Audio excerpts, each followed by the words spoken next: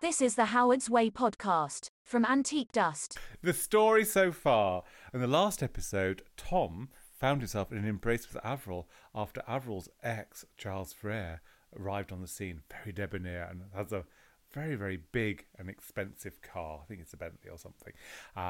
So, anyway, I'm Jonathan. I'm Rob. And together we are Antique Dust. Dust. Woo! So, we are following the gorgeous, gorgeous Yossi drama that is Howard's Way.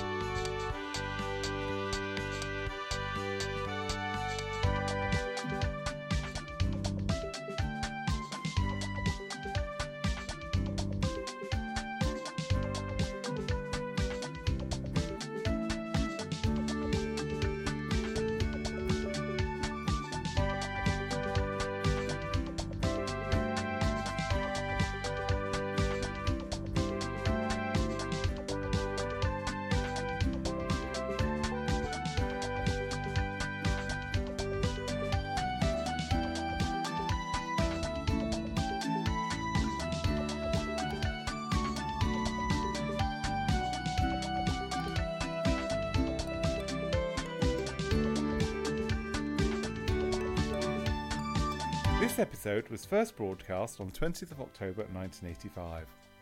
So in this episode, Ken conducts business with Charles Frere, Jan revels in her newfound business acumen, Tom and Avril's celebration is interrupted by an uncomfortable Leo, Kate encourages Jack to fight and come clean with Tom and Avril, Lynn defies her mother to crew in the Fastnet race, Tom desperately needs Jan's support, Ken advises Jan about an independent future. Jan meets Charles Frere again. Leo goes to Abbey. Tom's prototype is the only thing that can save the Mermaid Yard, but he faces opposition from Jack. Abbey confesses her secret to a sympathetic Leo, and Avril's unwelcome visitor returns, and this time carries a thinly veiled threat. Fantastic. And that was the summary on IMDb, which I think really basically summarises the episode really quite succinctly. But it doesn't actually cut it. There's no depth. There's no gorgeous sort of like he said, she said anything. But that's what we're here for. If it had that, it wouldn't be a summary, would it? It'd be the script. So this episode is powered by apple and cinnamon gin, which is quite delicious, and it's all homemade. Marvellous. Chin apple chin. and cinnamon gin. We should be on the back of a yacht on the Tarrant Estuary. And for all you know, listeners, we are. Not in a back bedroom in Nantwich in Cheshire, but it's equally lovely. So this episode, I mean, yes, last week's episode was quite sort of like, because you had sort of lots of glamorous Polly and art shows and meeting Charles Frere, who I keep mixing up with Charles De Vere from Tamana Yes, my dear listener. Indeed, Jonathan does. So if you hear him talk about Charles De Vere, he is in fact talking about Charles Frere. However, it would make a really good mashup, wouldn't it be? Sort of introducing the Tamana Bourne cast to the Howard's Way one. It was around about the same time, wasn't it, really? I think Tamana Bourne was probably earlier. I think it was earlier, wasn't it? But it's got the equal measures of social commentary. And poshness. With lack of a beagle. What was the name of it? Bertie. Bertie the Beagle. Bertie the Beagle. Yeah. So this episode, it starts... So we meet... we don't meet. We see Charles Frere's yacht. Yes. And we get the Charles Frere music, which sounds very grand, but also very synthetic. It's very synthetic, a bit like him and a bit like his synthetic boat. I mean, in fairness, the boat from some angles looks really, really lovely, and from other angles, it just looks like... Ugh. Well, it sort of gives that impression of opulence, but then when you get on board, you realise it's just got B&Q patio furniture. It's not. So Charles is going to have a little meeting with Ken to discuss business. This is where the show... So Howard's Way, I love. I mean, obviously, Howard's Way, you cut me and Howard's Way will drip out. Ooh.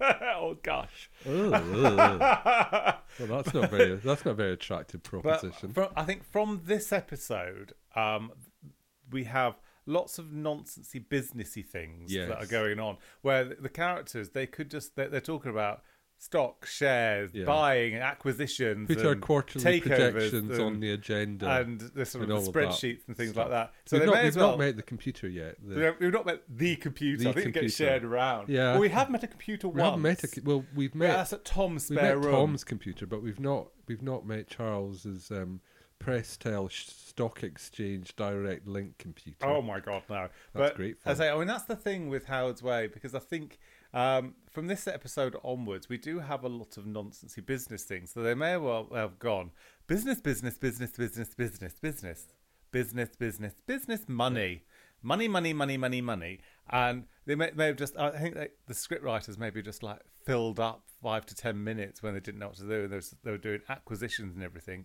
Rather, they didn't really take the sort of the leaf out of like Dynasties. Book, Dynasty in Dallas, where they had glamorous takeovers, and there was like one sentence of business where I think Howard's Way it got padded out with. Well, a dynasty business. takeover usually involved Alexis Carrington, Colby Dexter, Morell coming into a room with a big hat on, saying, "I'm in charge now." Which I think would have been worked really well. But maybe Charles Freer wouldn't have looked good with a big hat. He did have shoulder pads. Yeah. We yeah. have to make a comment on Ken, because this episode we see Ken in 2 different polo necks. But so we have the morning meeting with Ken. So Ken is having a morning meeting with Charles Freer on the back of the boat, which is meant to be very glamorous, but it's this general sort of like home base plastic furniture that will be on the back of some. Yeah. And I think that tells us patio. a lot about Charles Freer, doesn't it? He's all glamour and opulent up front, and he's plastic furniture around the back. Yeah, well, I think the set designers obviously they spent most of it on Jan's wardrobe. And they just Sorry, hired, Jan, you're not a set. They hired, they hired a very cheap yacht for Well, Charles. I think it was probably quite an expensive yacht, but it wasn't a new yacht sort of thing. Because this was done in '85, and my uncle had a yacht, where it had a motor launchy thing like that. And his one looked a lot nicer and plusher than that, and it wasn't a vastly expensive one. This was probably quite a really expensive yacht in like late '70s, and so at the back of it, you had lots of. It was like net curtains and like your grandma's lounge in the back salon area of the boat, and on the back of the boat where they had their glamorous meeting where they were drinking fizz out of sort of cut glass fluted things, and Ken's going, "Oh, I've never done meetings like this before." In fairness, I really like Ken, because Ken is now going into that upper echelon, and he's not aware of how to act and things like that, and he's a little bit wide-eyed, but he's trying to fit in. But he's a very good businessman, I think. But so he's there in his white polo neck, starting off his morning polo neck. This is his morning polo neck. His morning polo neck. His white polo neck, white trousers. White trousers, and he had this white mesh, like blouson sort of jacket that you'd potentially wear in the golf course, which I wouldn't have put that with going onto a boat. I mean, but then he had, oh no, did he have the blues on? We had the blues on in one of the meetings he had on the boat. I don't think The other one he had a double-breasted blazer. No, yeah, when he left the boat for the morning meeting, he had this navy double-breasted sort of blazer, which was horrible. But then again, thin people can get away with double-breasted, but fat people, it just makes you look fatter. I can never wear a double-breasted because I'm a little bit stocky. Just kind of makes you look like a bouncer. Yeah, all you need is your lanyard, security. Yeah. Your name's not Danny, you're not coming in. Well, that was another 80s thing, wasn't it? So we have a bit of business bollocks going on in the morning. Then we very have- early in the morning. Early in the morning. Then we have... Well, let me switch to the delightful Dartford crossing. I think it was the Dartford crossing, but it may have been in Southampton. I don't know. But Well, no. I would imagine it was probably in Dartford. In fact, it did look like the Dartford crossing, didn't it? It did look like the Dartford crossing, and we see. Presumably, Jan's going to London in her MG Metro. to buy some frocks. And I felt little bit stereotypical for The Jewish tailor. Jewish tailor. Yes, it was a little bit. Yeah, I mean, I just felt really. I mean, because it was like, so listeners, obviously, you have watched it because Howard's Way is life. I mean, we should have that on a T-shirt. Howard's Way is life, or Howard's Way life. No, anyway. So he looks like he's come off the back of what's that? I wish I was a rich man. Fiddle on the Roof. It looks like it was like from Central Casting. We need a Jew, big beard, shalom. And I felt that was like really, really. And he tries to sell us some horrible polycotton blouse, which is none. To be honest, none of it looked particularly nice. I want to see your good stuff, and he like brings out some other vile stuff, and then we go to the back office, the special office, where they've got something which looks like a doily, and Jan's going, "Ooh, yes, I'll have 4 of those. Do you have to move? Feel the quality of that." Yeah. And then we see Jan doing business, which I thought she was very good at that. Well, her business acumen is coming to the fore. So retail was $190. Retail was £300, but trade price was $190. And he said, "I'll have 4 of those, and I'll have 16 blouses and a couple of pop socks." and a couple of rah-rah skirts. And a few floaty scarves. Yes, a few floaty scarves. And it's, he hand writes an invoice. And she said, "Well, where's my discount?" It's like, oh, they have twos and fro's, and then he calls her bluff, and then she walks out. And then he said, if I leave, I will give you, say you can work for me, and then you can earn me lots of money. And she quite likes that. And I think good on her, because she's actually found her niche, because she's good. She's a good communicator, and it shows that she does have the acumen that was needed for the job and the role. But it does seem like we've taken a bit of a jump from last week's episode when Polly suggested, well, you should become a shareholder of the business, and that just seems to have happened for some. Yeah, do you think? Is she a shareholder in the business? Well, the way that Ken was talking because we'll get to that a little bit because Tom wants to put the house on as collateral. Yeah. You're jumping ahead a little bit. Jumping ahead a little bit, but then he's offering her to have a loan which she can take out of her profit share. So I didn't pick up on that. Oh, maybe I'm. Yeah. Well, I wasn't drinking gin at that time, so that's fine. No. I maybe tuned out at that point. You're aghast with. And again, she didn't have that many outfit changes. I think Ken Master had more outfit changes. Well, he had 2 distinct outfit changes. Well, the polo neck changes. He had a white polo neck change. He had a white polo neck, and then he had a black polo neck. It was a black polo neck with the mesh golfing jacket, I think, as like a blouson jacket. It does look very good. I mean, I have to say, it's a timeless look. Ken Masters Fan Club. So, then we see Jack. We need to see him to have an elongated scene with Jack leaving his Ford Cortina, brown estate, sort of nonchalantly shutting the door without actually locking it, walking across the road, around the corner, and into Barclays Bank. Yeah, this is after he's phoned in sick. Yeah. So sorry, Avril, I can't come in. So why is he phoning sick for his own business? It's slightly beyond me. Well, but he feels a need. So he's off to Barclays. He's trying to hide that the German contract hasn't come through. And the reason he thought the German contract was good because all the boats that were made have to go back to the yard to get fixed. If they're insured by Lloyd's. If they're insured by Lloyd's. This is before the names of Lloyd's all went tits up, wasn't it? And it was insured by a German bank, and it was being done by a German so it's a German insurance company. And it went to a German boat yard to get fixed. So at the bank manager says, well, if you haven't got the contract, I'm going to have to foreclose on you. We're going to have to call in the loan because he asked for an extension. I've got anything to extend. But then I thought he lives next to the boatyard in this gorgeous maybe he rents it. I think he owns it.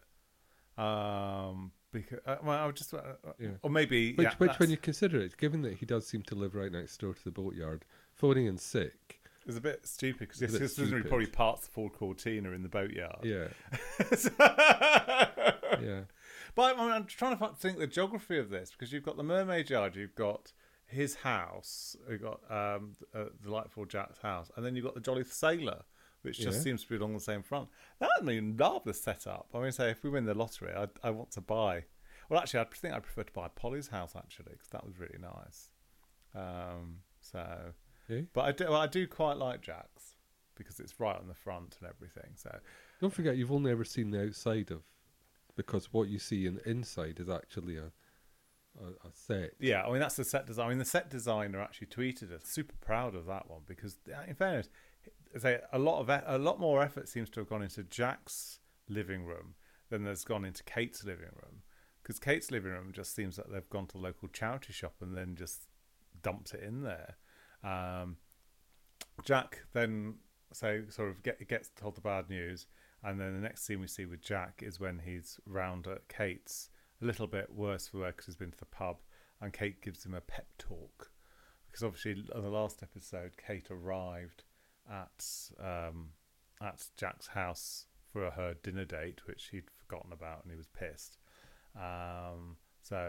But she's still very sturdy. She says, "Well, if you don't do something about it and tell Tom, I'll Yes. have to." So she's very stern that he has to tell Tom and Quite Avril. right so. Yeah, quite rightly so. So Quite rightly so. good. For Good, Kate. good for you. Jolly good. Jolly good. Yes, Jolly jolly good. good. So she says no to giving him any whiskey or anything like that, and so that basically promotes Jack to I think go. she gives him some cinnamon punch. Yeah, what was left over. Well, that did not look like cinnamon punch. That looked like a really nice bottle of wine or a bottle of fizz in a box. I mean, that did look very. Yeah, that did not look non-alcoholic. Then So anyway, meanwhile, meanwhile, Lynn is having a meeting with Joe Penhaligon. oh yes, she wants to join the group of lesbians. Oh, Jonathan. Doing the fastness. We talked about this. Sorry. I mean, in fairness, Lynn's picked up the telephone after Kate's given the article This was in the last newspaper week. in This last was week last week. about an all-female. So she sorted out a meeting. In the meeting, the yacht club. It turns out that Joe Penhaligon is a regular at the yacht club. At the yacht club, which is curious. And Lynn sort of is buttering her up to go on to Join her crew join for a the crew. first night. And so. So Joe says, why don't you pop out tomorrow afternoon when I'm we'll do taking it. Icebreaker out, and we'll give you a go. Yeah, which I think is jolly good. And We'll see the cut of your jib. cut of the jib. Quite I literally. say in the previous episodes when we've seen Lynn sailing, it's always been in skimpy tops, hot pants, and holding and with a stance looking like the Kanda knitwear or the Kanda fashion wear from CNA. Yeah, and if anyone is old enough to even have a foggiest idea what Jonathan's talking about, Google it. welcome to the club. Google it, Welcome love. to the club. So, and on this one, she's not dressed in hot pants and blah blah blah. She's dressed like a yachtswoman. She's dressed like a yachtswoman. Well, she's not dressed like the rest of the yachtswomen because they're all They're all proper yachtswomen, I presume. they're all They look like they know what they're doing. yeah. Lynn kind of looks as if she's a bit of a spare part. It to be honest. it does because in previous ones they've not actually done a great deal of sailing. It's just been yes, I'm pulling that. Oh, you know what you're doing, and it's like the boat is virtually stationary, with no wind.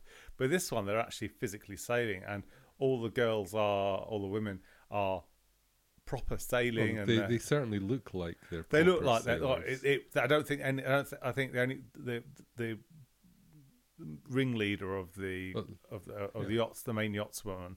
I think she's an actress. She is an actress. She was in Doctor Who. Was she? Yeah, back in the 1970s. Oh wow! But all the other women, they all look like professional sailors, and it does show up. Well, Lynn seems to be standing holding a limp bit of rope. limp rope going, everyone going, "Oh, Lynn, you're such a good saleswoman." And you actually got all these other women that are scampering around in their sturdy shoes and sensible haircuts around the boat, and actually I'm sure they're not wearing brogues on board a yacht. +4. They're virtually on +4s and holding a gallois. Bravo, you're sailing very well. And it looks like she's been invited onto the Fastnet. And I thought this was very interesting because Tom's really super stoked that Lynn's got in, but He didn't seem super stoked. He seemed a bit distracted. well, I mean, he's happy for her. How can you tell? Did he like raise an eyebrow? I could sense it. It was just how he was exuding sympathy and enthusiasm, obviously. So he's like my semi crush is. So I think Tom is lovely. He's a lovely character. Bit wet, but he's that really nice, solid person that you'd really appreciate in your life. Yeah. Oh, Jan, stop sniffing around, Ken. Honestly, I know. And you can see that he's obviously trying to deal with the whole situation with the mermaid yard and the financial troubles and everything. And Jan is very into fashion and setting up her side project, but they're both excited about what they're doing. Yes, but they're not excited about what each other is doing, and it's just very indicative of the widening gap between them, really. Which is noted on and by Tom in a nice way. And then when he said, all you've mentioned about is what Ken Masters said. Ken Masters said this. Ken Masters said that. And Ken Masters, and then Jan said, sort of like, oh, I'm sorry about that. And then goes on to. Ken said, and she stops herself. Ken said I should stop going on about Ken. But the thing is, I think the good thing is Ken is, although Ken's got slight ulterior motives. Slight ulterior motives. He has got ulterior motives. He's offloaded Dawn off camera. Yeah. I felt sorry about that. Yeah, but I don't think we've seen the last of Dawn. No. We say we've got Dawn until the end of series 2.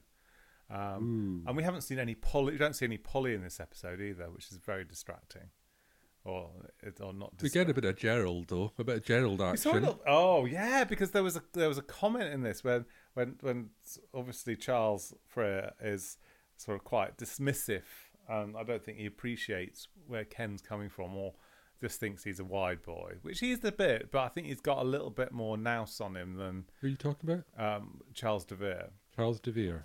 Sorry, Charles Frere. You made me do that. You did. He was holding a plaque up, listeners, saying De Vere, so, giving me that mark, that sort of Penelope Keith look. It's very sexy, guys. But he made an off the cuff moment to Gerald, saying, "Well, if we can't go in the front door, we'll go in the back door," and gives him a knowing look. And then Jonathan sniggered like an 8-year-old. I would say, although it's referred to again that he's a raging homosexual. Well, of course, we discover later that he's nothing of this sort. Well, I think it's loosely like, oh, well, that's fine. I'll draw a line under that. That was just a phase he had gone through for the first 50 years of his life. Yes. Yeah, anyway, I'm sure we'll get on to my annoyance at soap opera treatment of gay characters later on in this. The run. Because I think if it was rebooted, I'd probably make a little bit more of that. Probably. Anyway, back to this episode, and Lynn has defied her mother, who says, "Oh no!" Who is very against it, because as I think I alluded to in last week's podcast, because there was a tragedy a few years before this was shown, and which makes it quite relevant for the time we went out, because the Fastnet was. I mean, I vaguely remember seeing something on the news. John Craven's news. It wasn't on John Craven's news round. I think. There was a sort of summary. It was before the one show. It was obviously way before the one show. But at 6 o'clock, they used to do like some sort of news. Yes, the 6 o'clock news. I don't think it was 6 o'clock. No, it was like World in Action. There was some sort of like the one show went on for about an hour. I'm sure you're talking about Nationwide. Nationwide.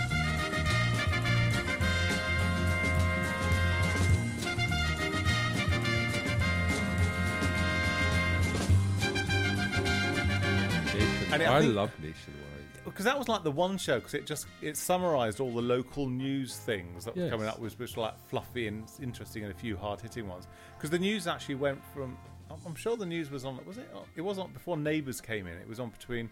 Oh, you're way before Neighbours. Way before. Is it five? It's a 5:30. It's like 5:35 that the Yeah. news came on. We had 25 minutes of news. Yeah, the news used to start at 5:40, I believe.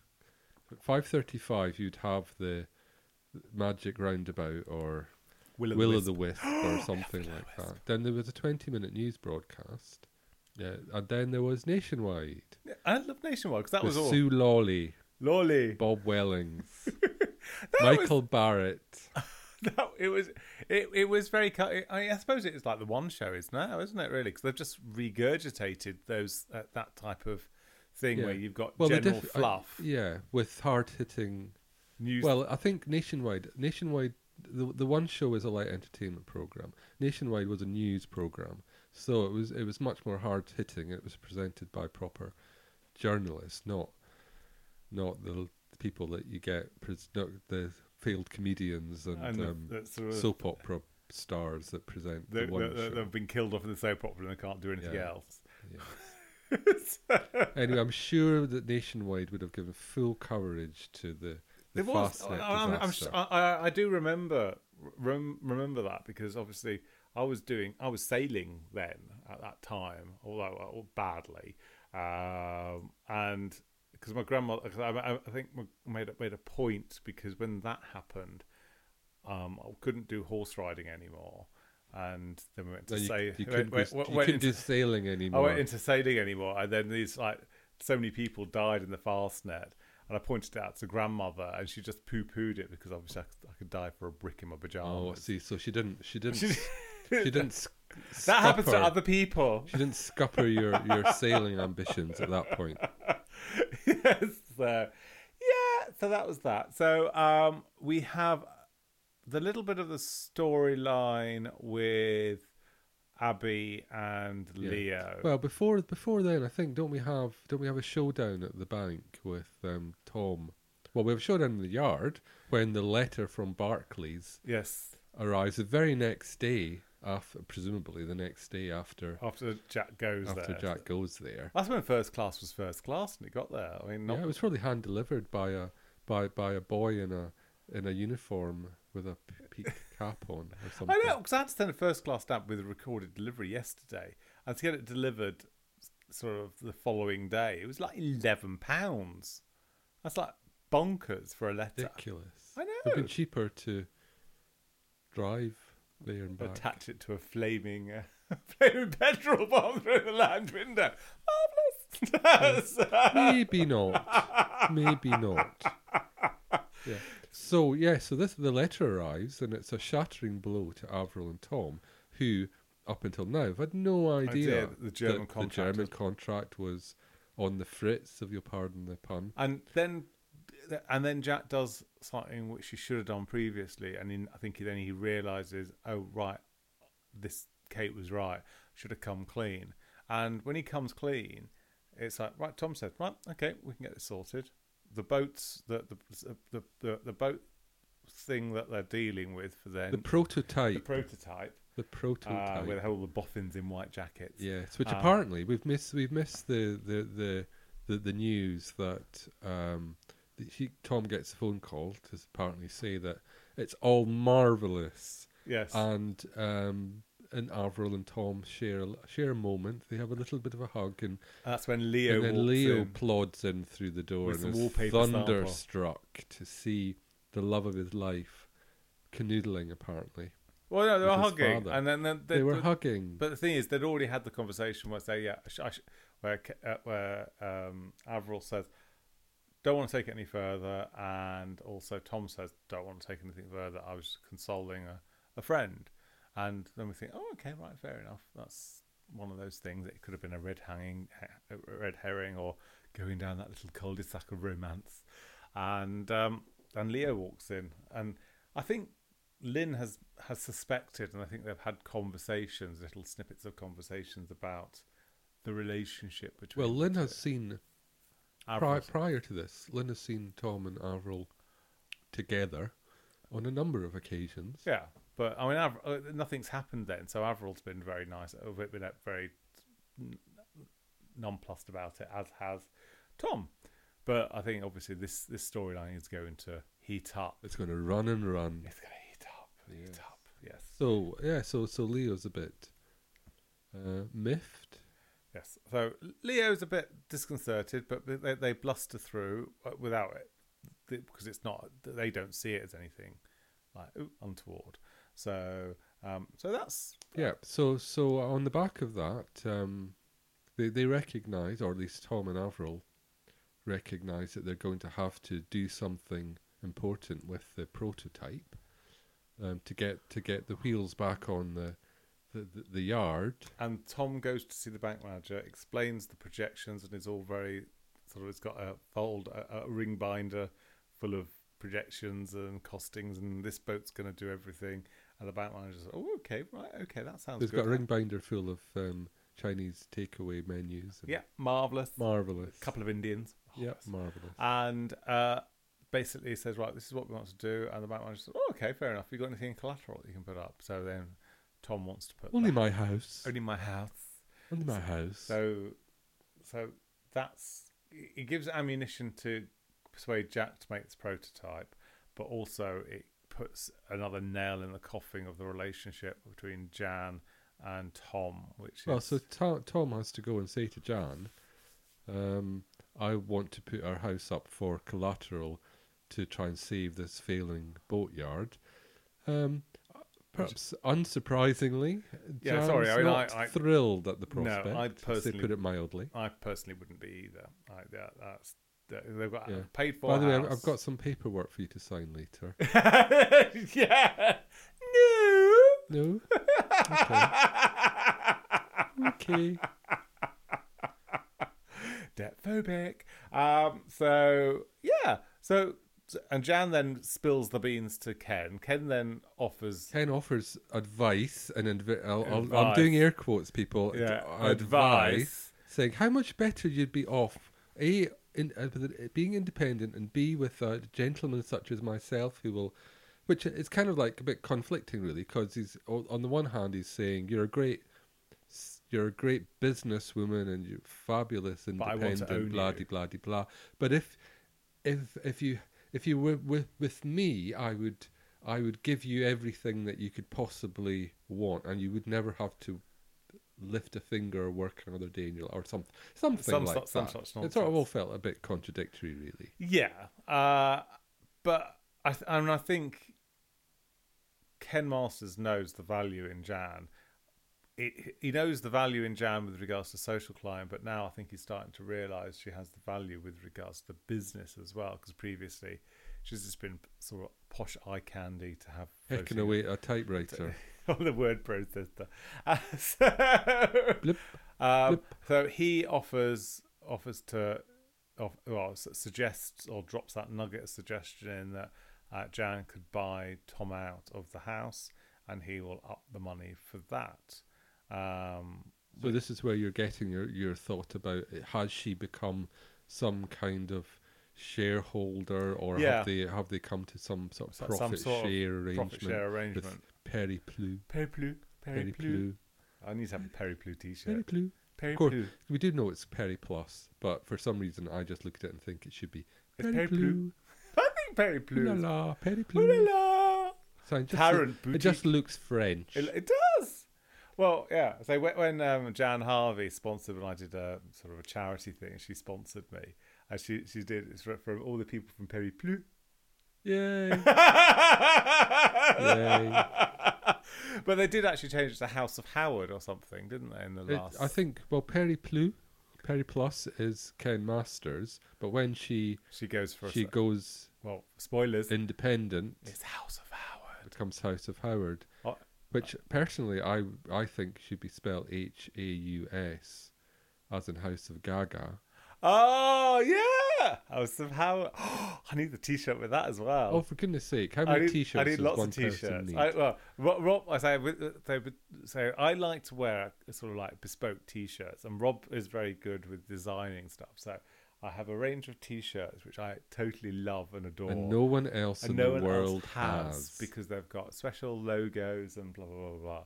And it just makes me feel a bit special. Well, you're special. in a fun fashionista type of way rather than rocky backwards and forwards dribbling. You do that too, but So I do need to have a whole range of Howard's Way t-shirts, I've decided. So, yes. So, birthday, Christmases. Fabulous, well, sweetie. Christmas is coming up. Fabulous! So this is all good, but this is also giving ammunition and putting that nugget of information in for Jan. Yeah, Which is, so it's giving Jan food for thought, I suppose. it's taking her mind down to different avenues, which are looking at other choices, which He's thinking, oh, could I exist without Tom. Tom? And because they are living sort of independent lives. So that's how. Yeah, and meanwhile, just after they've had their conversation, who should turn up? Charles Frere. Charles De Vere. Charles Frere. Charles Frere. Because Charles met Jan in the previous episode, but wasn't formally introduced because Yes, he was sniffing around Polly. Yeah, they sort of saw each other at the art gallery. Yes. House of Art. It was a stately home with big art, big pastely. Modern. It was all very modern. I quite liked it. It was big art. I like big art. And it all went lovely with Polly's hair. Yes. She discussed with the artist previously. It said, yes, I need something which will go with my auburn looks. So meanwhile, Leo is following up his clues. It's like Davy. It's like Scooby Doo from Davy, whose dad's the GP, and he's rifled through the. So he's been to the rather gloomy looking HMO, and discovered that Abby's not there anymore. But he of course got some clues as to what she might be doing for a living or where she might be. Well, it turns out that she's actually filming a public information film about the dangers of adventure playgrounds with all those sharp edges. And so Abby overnight has become a qualified social worker, and she's in charge of all these children that are ragamuffin or running riot on this adventure playground. Adventure playground's got lots of sharp edges, rusty nails. It's next to a railway track. Next to a railway track. Flimsy looking. All we needed was some frisbees and an electricity pylon. Maybe a couple of abandoned fridges. And a big puddle with a couple of kids lying face down in it. Yes, Central Casting. It was a warning. Yeah. It looked ghastly. It's a health and safety nightmare. Abby looked very, very pleased to see Leo, though. She did, which surprisingly. Well, no, she did. She looked quite at ease, and I really like. I like the Abby character, and I think she is a bit misunderstood. She is a bit grumpy in most of the times, but then she's dealing with her own demons and what have you. But not in an exorcist fashion. Not in an exorcist fashion, or in the what's the thing that's also on Sundays at 8:00 at the moment. That's sci-fi. Oh, it's Dark Materials. Dark Materials, where everyone has their pet demon, which is like either a ferret or a baboon with it can be anything. Blue arse. It can be any animal until you hit puberty, then it fixes on a particular we don't style. talk about Dark Materials because it clashes with our 8:00. So we have to watch it on catch up. And avoid all the hashtags for Dark Materials. But anyway, so she sort of is very chatty and everything. Leo's as chatty as she gets. But no, she's quite chatty, and she's happy to see. She's not as monosyllabic and uncommunicative as she usually is. Because she's actually got a purpose and she's doing something. Yeah, she's stopping children from being ripped to shreds. Holding their breath in big puddles. Yeah. How to wear corduroy while flipping the frisbee into a pylon. Having the throat slashed on the sharp edges of Sorry, slides. that adventure playground did not look safe at all. It did not look safe. It really didn't. It really didn't. It looks like... It looks like the sort of playground that I played in as a child. Oh, I wasn't allowed anywhere near the adventure Well, of course you weren't, because you were wrapped up in cotton wool. I was allowed to go. I wasn't allowed to horse ride, but I could sail because obviously I could swim. Yeah. But yeah, that adventure playground that just looked so awful, and I really can't believe that.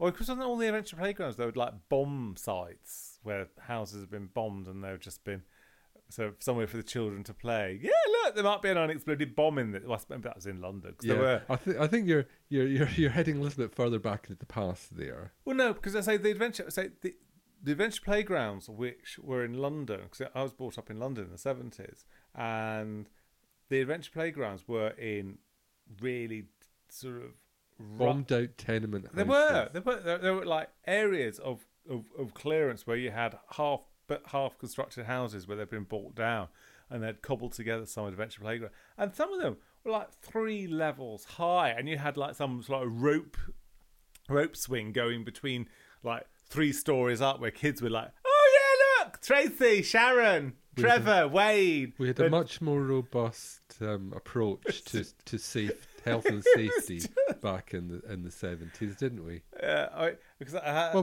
we had films to watch on television that would tell us the dangers about things, and then adults used to create them for you.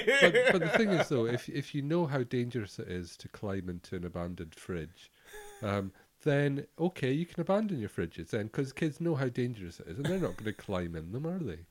Yeah, I do remember. I really remember the whole fridge things, because I could never really grasp it, because we had one of those fridges which was like we had a modern fridge with a magnetic, but I used to have in one of my first flats had a fridge that had a like proper lock on the outside. So yeah, if you were small enough to climb inside and the door shut behind you, you couldn't get out.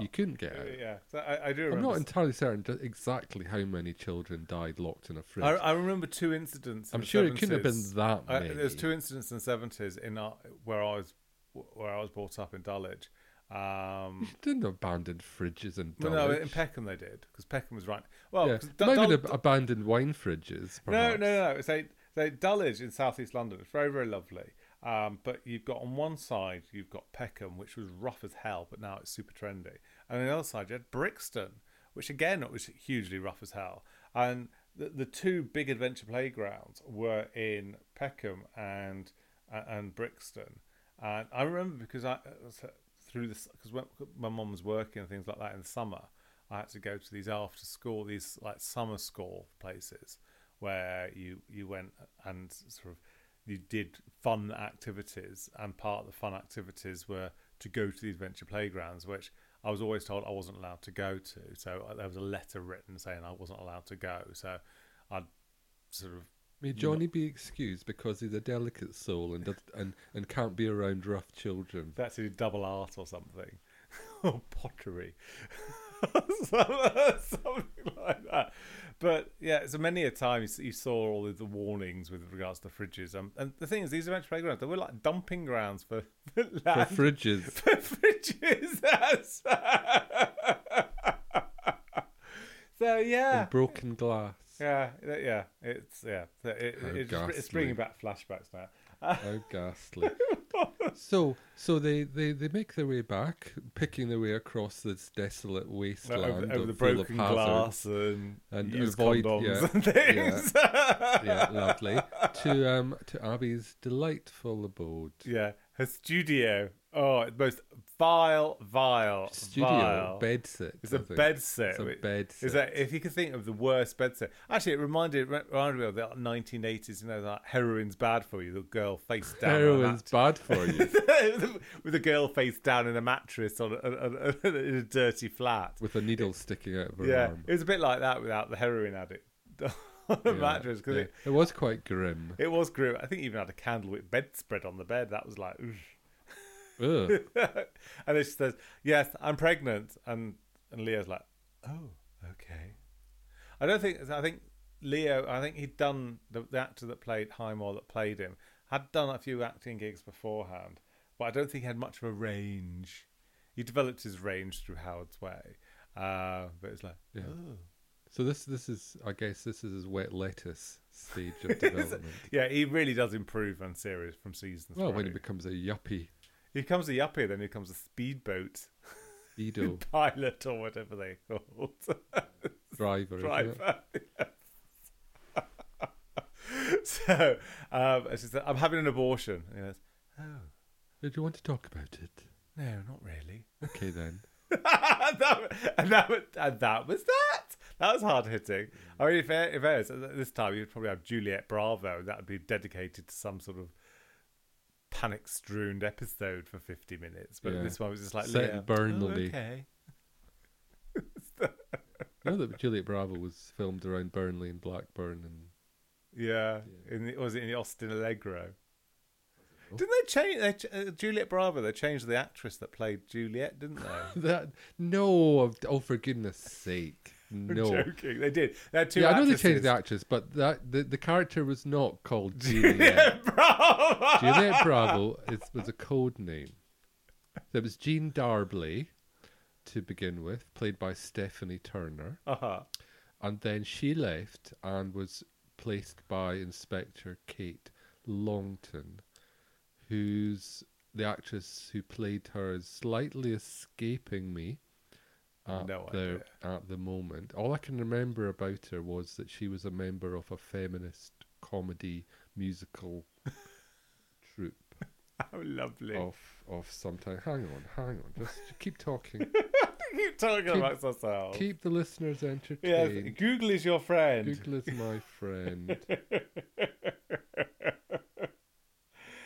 Yes, he's Googling. He's Googling. Anna Carteret played Kate Longton.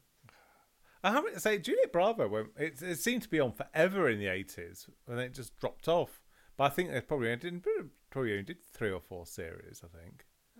Yeah, it wasn't. Yeah, I think it probably was just a few because it was around about the same time as A Gentle Touch, and then everything went very glam because we had lots of the glam things like the Avengers and the New Avengers, and then it went to The Gentle Touch, which was very sort of hard hitting, slightly glam but quite hard hitting. And then he went to the sort of the soapy things of Juliet Bravo. Then it all went a bit bonkers with Cat's Eyes and sort of Dempsey and Makepeace and things like that.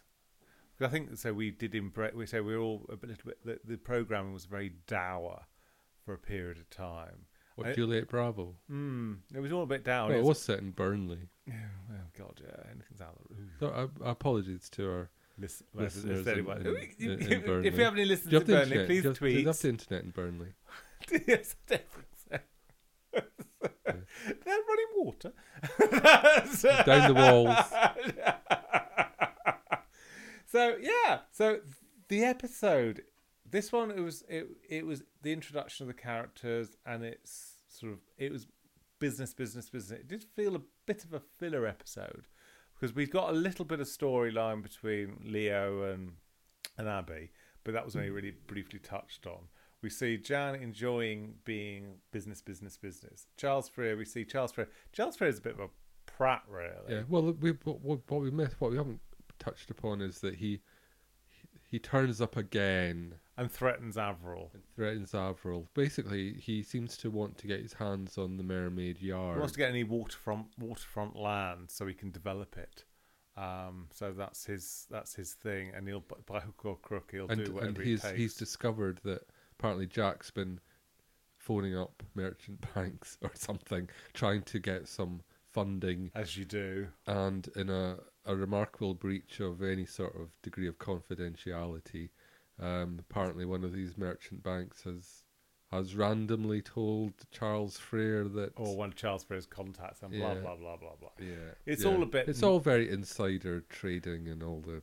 So Avril's a little bit wobbly because she's wobbly anyway because she fell in love with him and then he did the dirty on her by marrying someone else after they've been together for 12 months.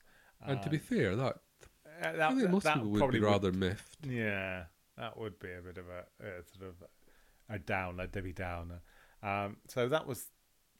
He's a bit nasty. He's a nasty piece of work. He does mellow through the series because Charles Freer is in the series from now on till the series ends. So he does warm to it, and I do warm a little bit more to Charles Freer, but especially when he marries the lady of the manor and they manage to save the. Oh, sorry, I'm thinking of Charles. Sorry, sorry. And Bertie the Beagle. Wrong show. Wrong show. But overall, this episode, it's a nice episode. It does wash over you. We have a bit of fashion. We have a bit of boaty. A bit of business. We have a lot of Bit business. The whole business of Howard's Way is a bit superfluous. You just needed to take a little bit of a pinch of dynasty, and have someone with a big hat say, "I own this now. Let's go for drinks," rather than talk about spreadsheets and bollocks like that. And share prices. Yeah. Like, not interested. Let's move on. So, but yeah, overall, I love this episode. I love Howard's Way, obviously, and Periplu. And it's lovely to see the characters sort of going along, which is just fabulous. Yeah, you're not really selling this it, episode, are am you? I? It just washes over you. It's lovely to see the characters bobbling along, It is. I mean, it is. bimbling along. There's not a great deal happens. There's a few Apart nuggets. from all the stuff that happens. Yeah, but it's not that important, that stuff. Yeah, Abby's pregnancy, who cares? Well, we sort of knew that. It was alluded to a few episodes ago when she was talking to Lynn. So, yeah, there was this girl. She's tried to fit in, so she slept with someone and got pregnant. And then Lynn gets diverted by someone with a yacht. Yeah. And then she goes back, and what happened to her? Oh, I don't know. And the mermaid jar is being foreclosed upon. Therefore, Oh, we need to have a little bit of crisis with that. Tom is now pleading with Jan to allow him to basically remortgage the house, put it up for collateral. There's a bit of business that we've not touched upon where Jack is very much against building the prototype, and it comes down to a vote. And to his horror, he seems to have forgotten. Well, he thinks he has 50% of that, but then it comes apparent. Yeah, well, he thinks he controls 50%. His 25% plus Avril's 25%. Avril's 25% or something like that. Would that mean that Tom has got 50%? No, I think Tom's got 25%. I think Tom's got 25%. Avril, Jack's got 50%, or he thinks. And Avril's got 5%. And Avril's got 25%. And as Jack is managing director, he has deciding vote. No, hang on a minute. No, hang on a minute. Because if he's he remembers incorrectly that he doesn't then because he thinks he has 50%, but then it becomes apparent that with the last business partner, which was touched upon, so Avril has 5%, has 30%. So Avril plus Tom is 55%. So it can usurp it because Jack thought 50-50. I'm managing partner. I'm managing director, so I make the deciding decision. He's got the casting vote, but he doesn't own as much of the yard as he's remembering. He only has 45%. He only has 45%. So they're making their boat. Woo! Yay! Can't wait to see the boat. Yay! So the boat is just going to be a massive, massive success. We won't mention the Lynette. No.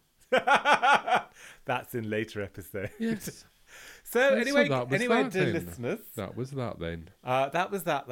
We are going to pour ourselves another gin. Maybe bob into the wine merchants, get a nice bottle of wine. Or Morrison's supermarket, possibly. Or Morrison's or other supermarkets are available. Yes, we're devastated. The Aldi in town has actually been demolished. Yeah, they're building a new one. They're building a 2-story one. They're building a big one. I know, marvellous. But that's not going to come back until September, summer next year sometime. Yeah, so we're suddenly limited on our shopping. I know, because the Aldi Wine Club is lovely because they've got some really good selections. So yeah, we like.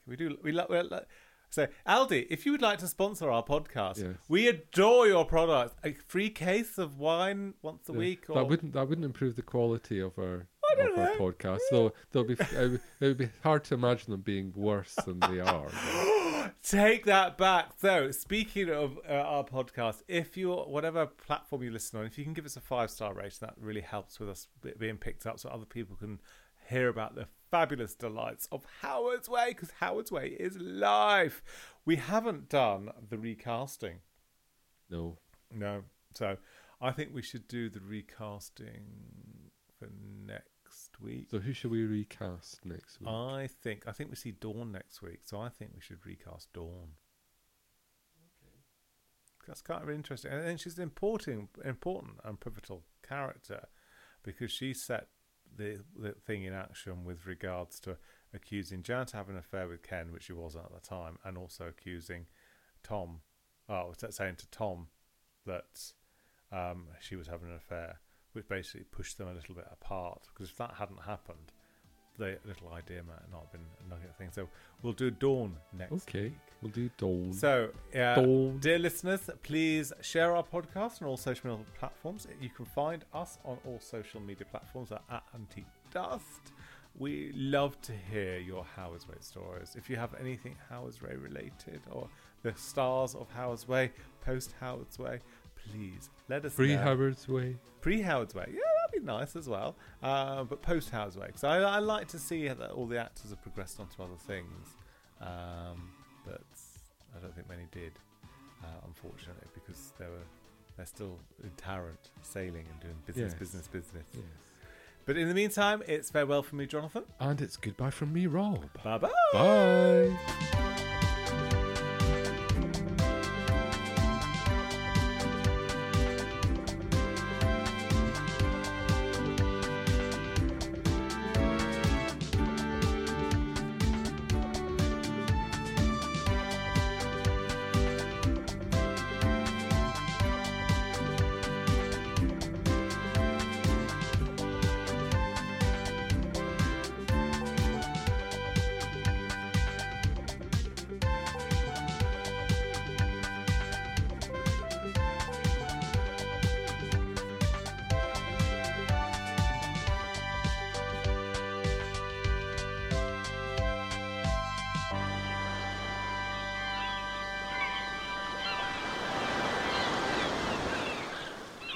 You've been listening to the Howard's Way podcast from Antique Dust.